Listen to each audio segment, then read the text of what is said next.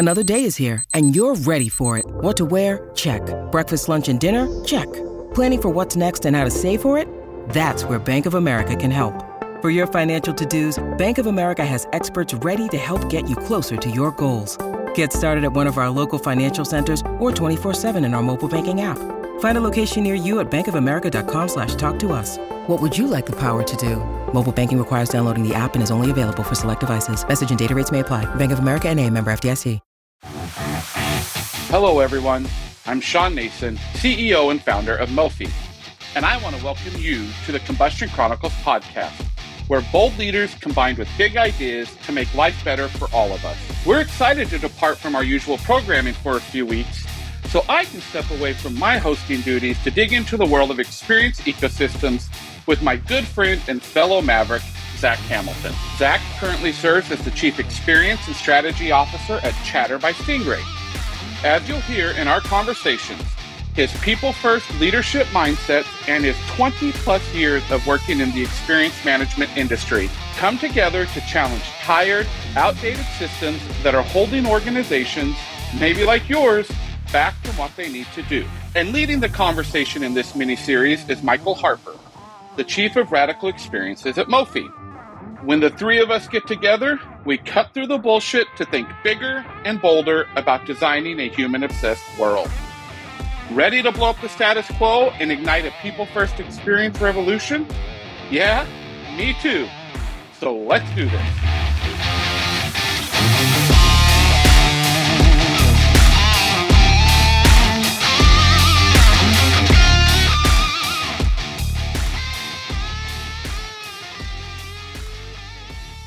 On this episode, we continue our conversation about all things experience and ecosystems and rethinking how we approach organizations to actually invest in experience. And we've had a fantastic conversations throughout the series. We're going to end it with an episode about heart.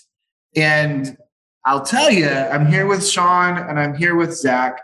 Both of them have a commitment to heart in business.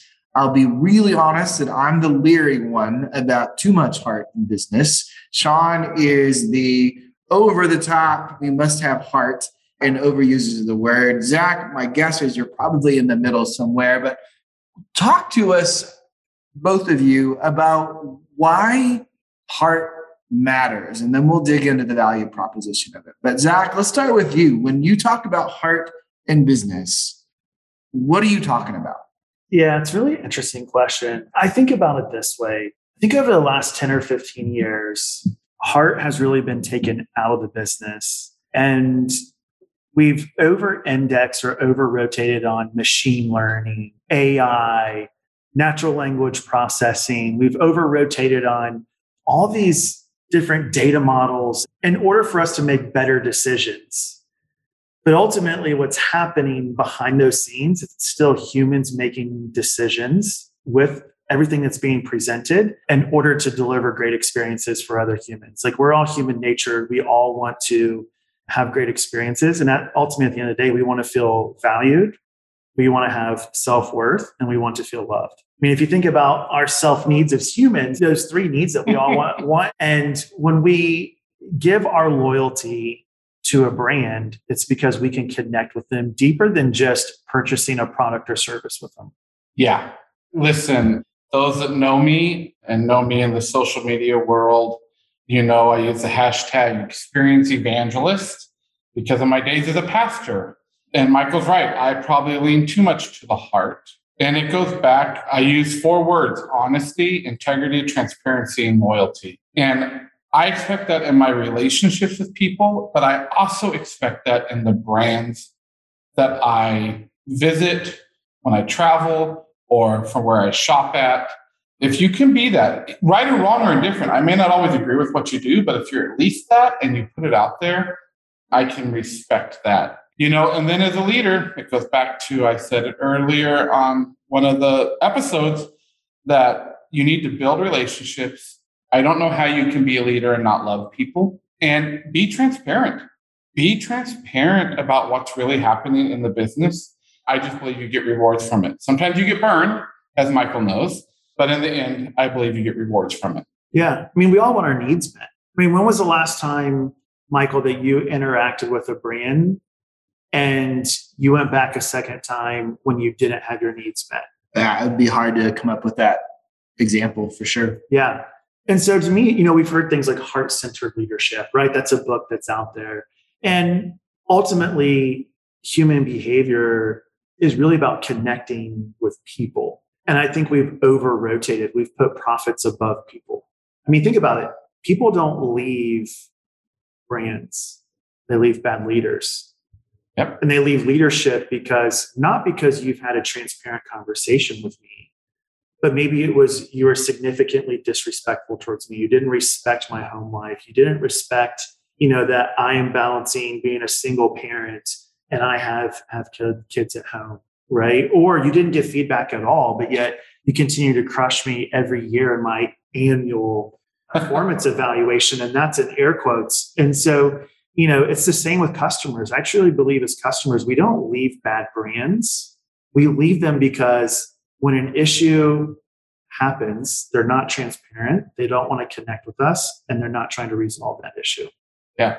So you're saying then that as a consumer, even as an employee, as a human, when I am interacting with an organization as a customer, as an employee, that I can somehow feel whether or not they are meeting my needs, taking care of me, putting me first.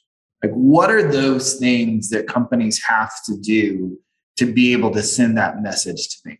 So there's really, if you think about experience today, we've been able to look at millions of pieces of data, and we know there's 4 key levers to really what customers want.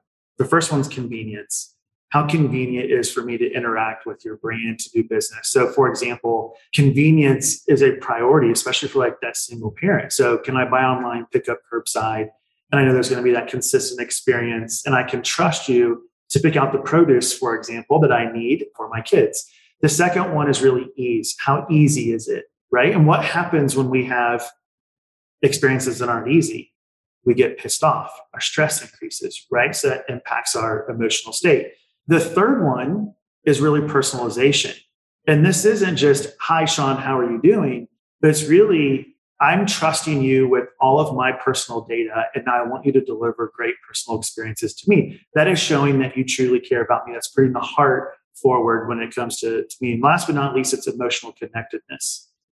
As humans, I think the pandemic has taught us we strive for human connection. We want to connect with you. And so when I'm walking into a location and I need help, I want to be able to connect with someone to get my needs met and finding whatever it is that I need to, that I'm there searching for. So if you really think about those 4 needs, they're all deeply rooted in my head, my heart, and just overall feelings of being connected. Well, and this is going to sound like a broken record, and I'm okay with that. But listen, we at Mophie say when we design experiences, there are 3 principles, and it's know me, it's surprise me, and make it easy for me. All 4 of those points you just talked about, Zach. And what's happened is I feel like in industry, and particularly, again, in healthcare, but in all kinds of industry, we have this pendulum like 10 years ago where it was billions of dollars invested into technology. Technology. How do we actually take the human out of everything, right? All healthcare is based on humans. Yeah. Right? So again, I credit this to a very dear friend of mine. How do you still have high touch, the human experience, and high tech? And how does tech become your enabler to that human connection? Yeah. Not the answer. Yep. Right? Yeah, I absolutely agree with that. I think, again, we've over-rotated on technology, being able to drive operational efficiencies, and can we cut the human out of it, versus technology being an enabler that really drives the employee to deliver a great experience, if that makes sense, if we just want to speak at it in that realm. I think the other piece of all this as well is, to your point, Sean, we've invested so much in technology and we've utilized so much data, but we've never really incorporated our feedback into those data models. And I call it is the EQ behind the IQ. And so many brands have incredible IQ models with all their data, but they can't answer the question why, because they don't understand that EQ from the customer or employee. And the last thing we need is more data. Yeah. We got more data than we know what to do with. Amen. Amen. And on that note, Sean, thank you. And Zach, thank you for this conversation. Before we wrap up this mini series in this episode, though, what is your final takeaway? What one thing do you want our listeners to take away from all these episodes? We've been talking about experience and the importance of experience. What one thing can they take away? Keep the human in experience and don't get so caught up in the metrics. That's a good one, Sean. I would say for me, it really is start small. It seems like it can be very daunting to move from a traditional experience management to an experience ecosystem, but just start small. Start with one thing and take action on it every day. Love it. And then what will happen is the flywheel will start to spin, right? And other cross-functional teams will say, oh my gosh, I want to be part of that. And then you just created the momentum within your organization. So change is possible. Experiences are possible. Thinking differently is possible. Finding a business model that works in this space, all these things are possible. So thank you for unleashing these possibilities with us and getting us to think differently in this mini series. So thank you to Sean and to Zach. And we look forward to having other conversations, maybe around a beer someday. That's right. That's right. Take care. Thanks so much for listening to this episode of the Combustion Chronicles. If you've enjoyed this episode, please take a few minutes to subscribe, rate, and review our podcast. Remember that I'm always looking to meet more big thinking mavericks. So let's keep the conversation going by connecting on LinkedIn. If you want to discover more about human-obsessed, maverick-minded experience ecosystems, go to mofi.co, where you'll discover ideas and resources to help you ignite your own experience revolution. As always, stay safe, be well, and keep blowing shit up.